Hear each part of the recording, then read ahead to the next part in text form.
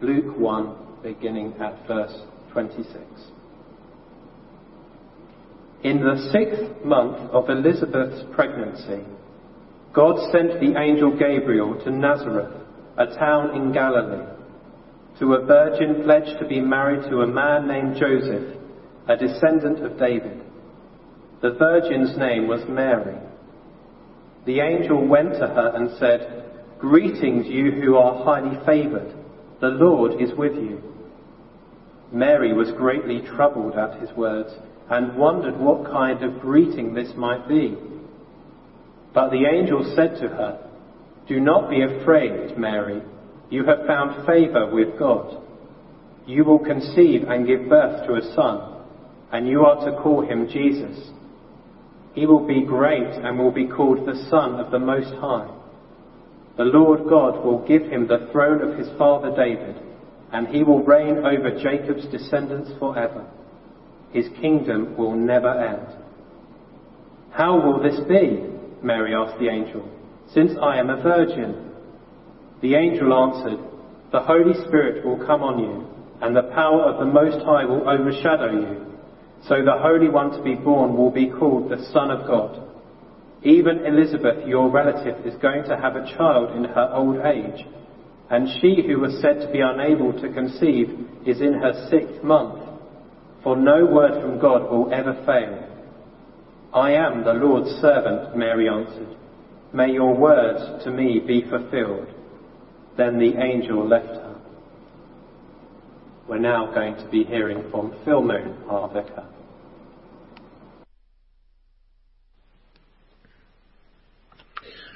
Hello everyone, and welcome to my study. Again, slightly strange circumstances, isn't it? Having church like this, but it's we're still going to turn to the Word of God now, and I hope very much that we will learn and benefit from meeting together in this kind of way over these coming weeks and months. Let's pray as we begin. Heavenly Father, thank you for your Word, and thank you today's Mothering Sunday, and we pray, Father, as we meet together this morning and as we turn to your Word, that you may speak to us for Jesus' sake. Amen. Well, very much you've got a Bible to hand. We need to turn to Luke chapter 1 and verses 26 to 38. That's Luke chapter 1 and verses 26 to 38. Maybe you've got it open already from the reading just now. And I was thinking this week about some famous mums. So in my preparation, I Googled famous mums, and they took me to the Hello webpage. Never been to the Hello webpage before. Probably won't go to the Hello webpage again. And I have to say, I didn't recognise any of them, and neither do I know any of their names. So that wasn't very helpful, was it? But I reckon we all do know some famous mums. Meghan, for instance. Kate would be another one. And we know their children. So we know Archie, and we know William and Kate's 3 children, don't we? George, Charlotte and Louis. So we do know famous mums, and actually if I just said Meghan, then you'd think of the Duchess of Sussex, and if I said Kate, you'd think the mother of our future king and the wife of our future king as well. So, but we do know them by their Christian names, just by one name. And this morning we're going to look at one more, although even more famous mum, and we know her by one name. Her name, of course, is Mary. Now, you may think that this is all rather strange, that we're having a sermon which is basically a Christmas reading, isn't it? The Archangel Gabriel coming to Mary in Nazareth. But what I want us to do is to look at Mary's heart. Because at this time of the coronavirus, I think it's really quite important that we should be able to look at Mary's heart, and we can learn some things here which will help us to cope over these coming weeks and months. So do have the passage open, and it is quite extraordinary, as I think we're going to see, that as we look at Mary, we can genuinely pray, Lord, whether I'm a mum or not, whether I'm a woman or a man, Lord, please give me a heart like Mary's. So we're thinking of a heart like Mary's this morning, and she was young. She was very young. I found out about something called the Apostolic Gospel of the Birth of Mary. It says that she was 14. I found something else called the History of Joseph the Carpenter. It says that Mary was 12, just 12, and we can say she was almost certainly a teenager, maybe not even quite yet a teenager. She was very, very young. I guess it's most likely, if she'd been coming along to BH, she would have been enrooted, our group for 11s to 14s. And she was probably illiterate and came from, well, Nowhereville, to be honest. I mean, who's ever heard of Galilee? Galilee was just a little area. I suppose it was about the size of the county of Rutland, our smallest county. It was about 45 miles, between 45 and 85 miles north of Jerusalem, just a little area. And then it had this little nowhere town called Nazareth. No one ever heard of Nazareth. Nazareth, where? Oh no, sorry, never heard of it. And then you've also got the probability, given where it was, that Mary was kind of mixed race. Now these days we don't take it. It doesn't matter, does it? It's not a thing. I remember I was talking to someone about. I can't even remember who it was or who we were talking about, but we were talking about someone about 3 weeks ago, and they said this person we were talking about, whoever it was, they said, "Oh, they're mixed race, aren't they?" And it hadn't crossed my mind. We don't think about these things. It's not important, but it was important in those days. It was really quite significant in those days that maybe the mother of our Lord was in that situation herself, mixed race. And she came from Nazareth in Galilee, which really was a very nowhere place. It was neither here nor there. It wasn't Jerusalem, and it wasn't a major city to the north or northwest of there either. It was just a nowhere place. It was a bit like saying I come from Watford Gap Service area. That's the kind of thing that we're thinking of this morning. That the Archangel Gabriel, as it says, look at verse 28 of our reading. God sent the angel Gabriel to Nazareth, a town in Galilee. That's where he went. And he sent the Archangel Gabriel to a virgin pledged to be married to a man named Joseph, a descendant of David. Now, they used to say, right back in John's Gospel, right at the beginning of John's Gospel, Philip finds Nathanael and says that he's found the Messiah, comes from Nazareth. And in John 1:46, Nathanael's response, can anything good come from Nazareth? Answer, no. Really, no. And that's who we're talking about. Mary, a very, very young, probably illiterate, maybe mixed race, who knows, person from Nowhereville, from Watford Gap. And the other thing here, well, it says that she's betrothed or pledged to be married. Look at verse 27 there. The angel, verse 27, to a virgin pledged to be married to a man named Joseph, a descendant of David. And it says there, she's a virgin, verse 27 at the beginning. It says again, at the end of the verse, that she's a virgin. The virgin's name was Mary. And then it goes down to verse 34. How will this be? We'll come to that later on. Mary asked the angel, since I am a virgin. So Luke wants to be absolutely clear here that Mary is a virgin. She is someone who hasn't yet slept with anyone. So that's the story with Mary. She's a nothing girl from Nowhereville, and she is a virgin, and yet she is betrothed, pledged to be married to this guy, Joseph.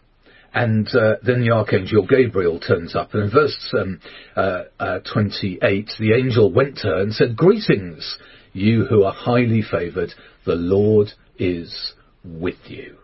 Now, that's amazing. We're going to see today about Mary's heart. And when Gabriel turns up, he says, greetings, you who are highly favoured. And we're going to see from Mary's heart today some very important things about the one who is highly favoured. You may know the illustration about the college lecturer. He produced a bucket at the front of the lecture theatre. They were still meeting in those days. And then he said, I'm going to fill up the bucket. Got some rocks, filled up the bucket, and he said to the students there, is the bucket full now? And they said, yes. At which point he produced some gravel, poured the gravel in, said, is the bucket full now? And he said, yes. So he then produced some sand, and he poured the sand in as well, and said, is the bucket full now? And they said, yes. And then he produced some water, and he poured that in up to the brim, and said, how about the bucket being full now? And they said, yeah, we think it is. And he said, now what's the point of that? I just want to say this. You need to put the big rocks in first. You've got to put those big rocks in first. And in life, and in times like this, at a time of a national, global pandemic and a national crisis with this corona business, let's make sure we get the big rocks in first. And the big rocks include our hearts. And I want to say the big rocks actually start with our hearts.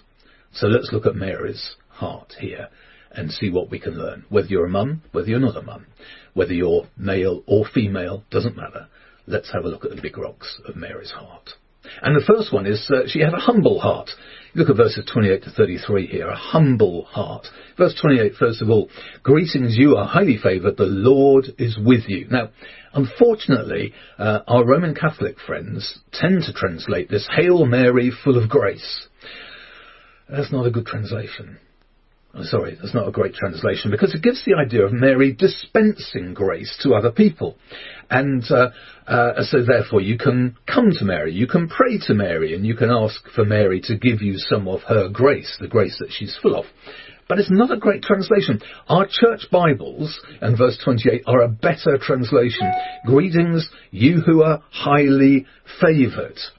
In other words, Mary had received grace from God, not that Mary was giving grace to God. So grace to Mary? Yes, in abundance. Grace from Mary? No. No. Martin Luther from the Reformation said, no woman has ever lived on earth to whom God has shown such grace. You, Mary, are the crown of them all.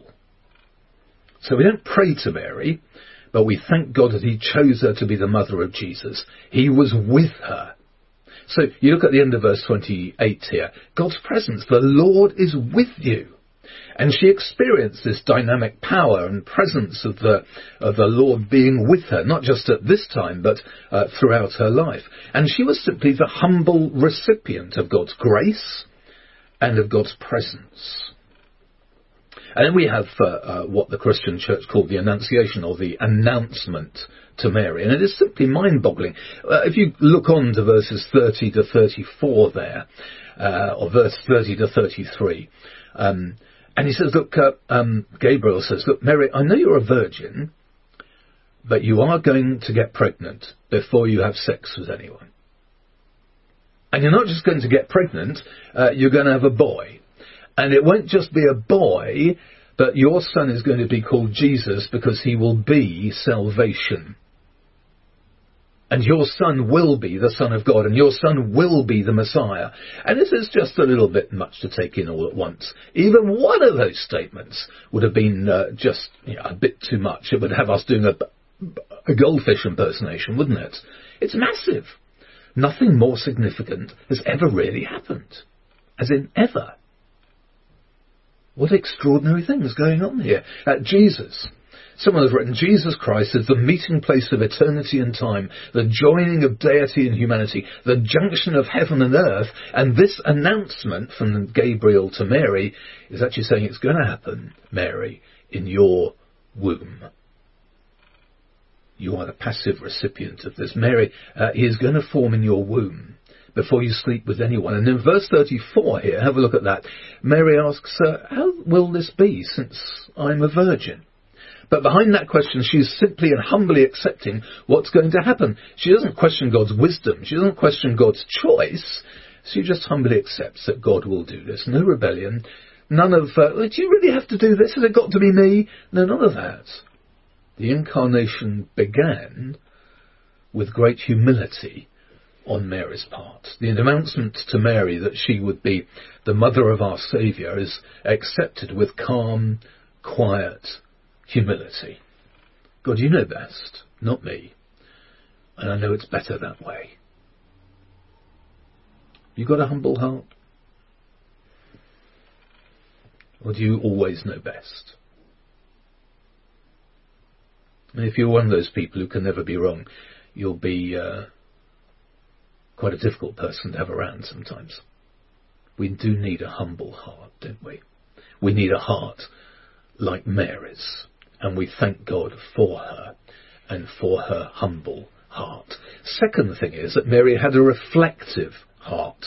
A reflective heart. Look at verse 28 and then verse 29. Greetings, you who are highly favoured. The Lord is with you. Mary was greatly troubled at his words and wondered what kind of greeting this might be.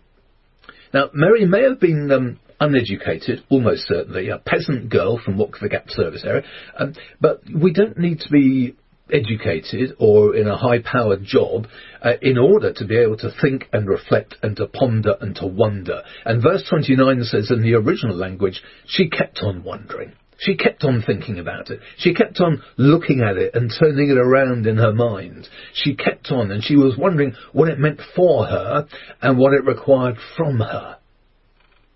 She was humbly accepting it, but she was thinking about it. She was the polar opposite of someone who might have said, yeah, you what? Oh, whatever. Maybe not. Who cares? No, she took this away.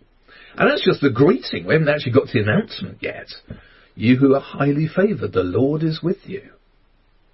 I guess, we've all got too much on, haven't we? And I think perhaps one of the things about this coronavirus is, actually, if you're a mum and you've now got the kids home from school, that's going to be more challenging still. But for others of us, those who are self-isolating, that's me at the moment, I'm halfway through, over 7 days to go as I record this, but we might have a little bit more time to think and to ponder, to be quiet, to pray, to read. And so on our daily bulletins, for instance, we were talking to the staff this morning, I was saying to them, I want you to be reading books and to be putting up things, posting on our bulletin page each day a book which someone could read, and it'll be a real benefit to them. When we do that, we're going to be asking people to put your orders in the office, we'll get them and bring them to you, so that you can enjoy reading these books, which would be of real benefit. So a reflective heart. There was a guy called Southey, who was a poet, and he was once telling an old Quaker lady how he learned Portuguese grammar while he washed, and something else while he dressed, and how he learned in another subject over breakfast, and so on, filling his day utterly minute by minute.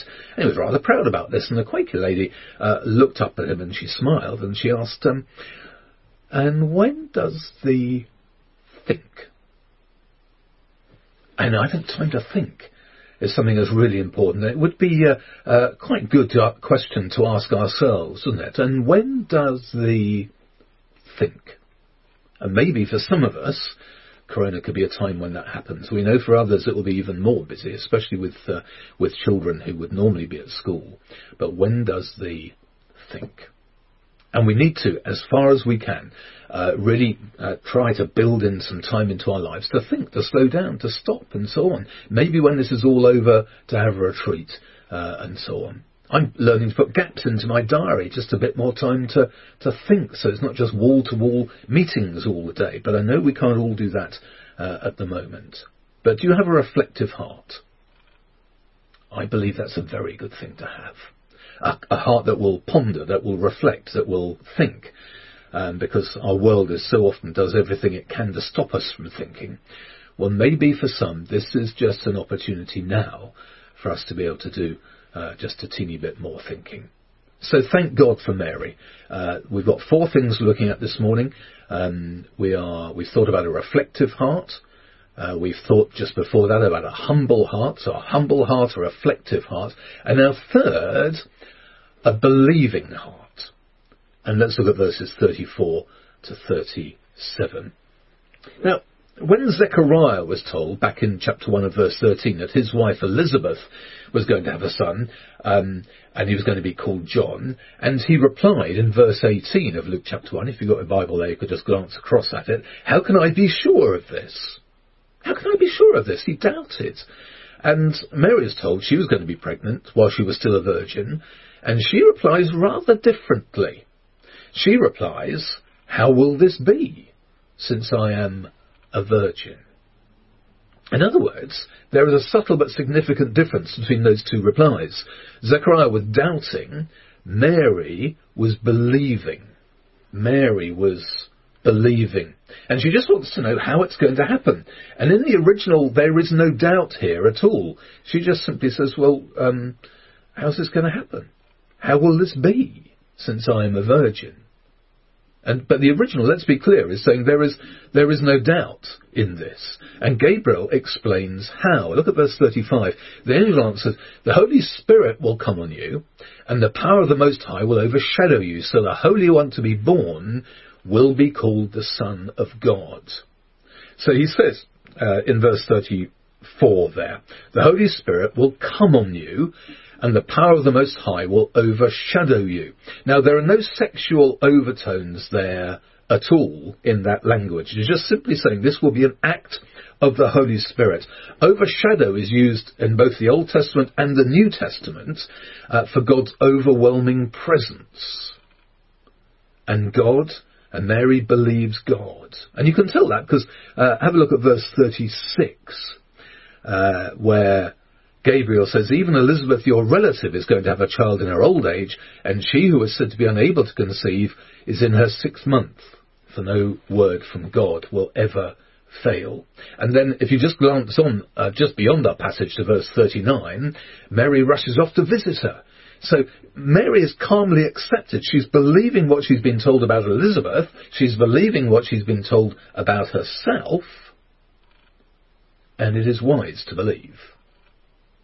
It is sensible to believe. I mean, just look back to verse 37. For no word from God will ever fail. No word from God will ever fail. It's been called one of the Bible's greatest statements. I hope you might be in the habit of learning bits of the Bible from time to time. That's an easy one, isn't it? It's just one verse and 1, 2, 3, 4, 5, 6, 8 words, isn't it? For no word from God will ever fail. Luke chapter 1 and verse 37.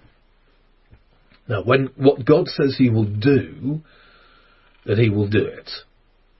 100% reliability record. So he said he'd send a saviour.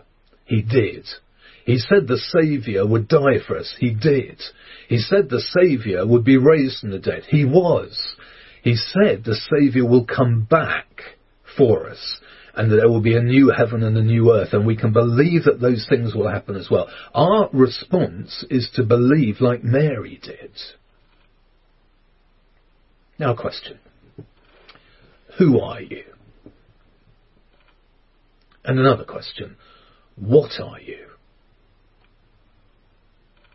Now, we look at Mary's response here. Just go down to verse 38. And she said, I am the Lord's servant. May your word to me be fulfilled. I think that's just simply lovely. She's saying that she believes. And Gabriel knows that. How do we know that Gabriel knew that Mary was believing? Because he left her. That's how our passage this morning ends. Then the angel left her. He was not having to convince her. He was not having to say, well, sorry, Mary, but there's a bit of a problem here. No, nothing of that. He's just simply, he left. Because he knew that Mary was believing. That is the proof of her belief, that Gabriel left because his job was done. And so do we believe? Humbly commit ourselves to Jesus Christ, believing that he came for us, that he died for us, that he was raised for us, so that we may live with him for all eternity. And now we can make that step of commitment. It may be at this time of crisis you're thinking, actually, I really do need to get my eternity sorted out just in case. And you can make that step of commitment in a simple prayer to say to the Lord, actually, I do believe that Jesus was the Son of God and I might commit myself to him. You can do that. And I would love to know if you do. You can send me an email or find my address details on the church website. You can be in touch with me and let me know. But you can do that in your own words. You could do that today in the privacy of your own home, but you would find it very helpful to tell someone as and when you do. A humble heart, a reflective heart, a believing heart, and then a submissive heart, which expands just a little bit on our third point. Verse 38 again, I am the Lord's servant, Mary answered. May your word to me be fulfilled. Then the angel left her. Now, Mary could have said, well, yeah, thanks, but no thanks. Or maybe she could have said, maybe not. No. Or maybe she said, some other time, maybe. I'm getting married soon, you know. But none of that. Instead, She said, I'm the Lord's servant. May your word to me be fulfilled. What an honour. What an honour. Anne and I, when we lived in Lowestoft, we had a lovely elderly couple live next door to us called John and Betty. And one day we had their telephone bill in the days when they came in the post delivered through our door rather than theirs, to number 16 rather than number 18. And John had the bill to address to him, and then after his name on the address it said CBE, not MBE or OBE, but CBE, Commander of the Order of the British Empire. And on his phone bill, and presumably in the phone book as well, he was honoured to have been honoured. So much so that he put it on his phone bill. Good for him. And for Mary, what an honour. The highest honour. Oh yes, it would have been difficulties, there would have been awful times and so on. Of course we see in later on in her life and so on. But actually, what an honour. What an honour. You don't turn it down, you humbly submit. I am the Lord's servant. May your word to me be fulfilled. When Gabriel appeared to Mary, he didn't come with an invitation. He came with an announcement. And Mary submitted to the will of God. She submitted to the word of God. And you know, Christianity is to live with Jesus as Lord. It means we submit to Jesus as Lord when we begin the Christian life. And we submit to Jesus as Lord every day of our lives. Now, it's maybe this morning there's something you've been struggling with a bit. You know, just deep down there's something you need to bring to Jesus as your Lord. Maybe you're actually a bit cross about this corona thing because it's spoiled all sorts of plans, and maybe you're just a bit cross with the Lord for allowing it to happen because it is affecting all of us. And it's not all positive at all. Most of it isn't. Maybe you have some real struggles on that front. And we need to remember, don't we, that Jesus is Lord. Maybe you're worried about your mum. Maybe you're a mum who's worried about her children. Maybe you're worried about yourself. Seems 2 of our children may well have corona. We're concerned for them. But or maybe this morning we need to learn a little bit from Mary's heart and say to God, our loving Heavenly Father, I really do think you know best. So I'll entrust myself to you.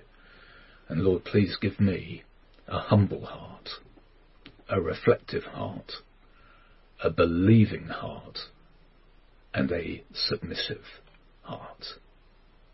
Let's pray together. Lord Jesus, these are very difficult times for us all. And we pray that you'd help us to put in those big rocks first. Help us to have a heart like Mary's. We pray, Father, that we may have a heart which is a humble heart, a reflective heart, a believing heart, and a submissive heart. For your name's sake. Amen.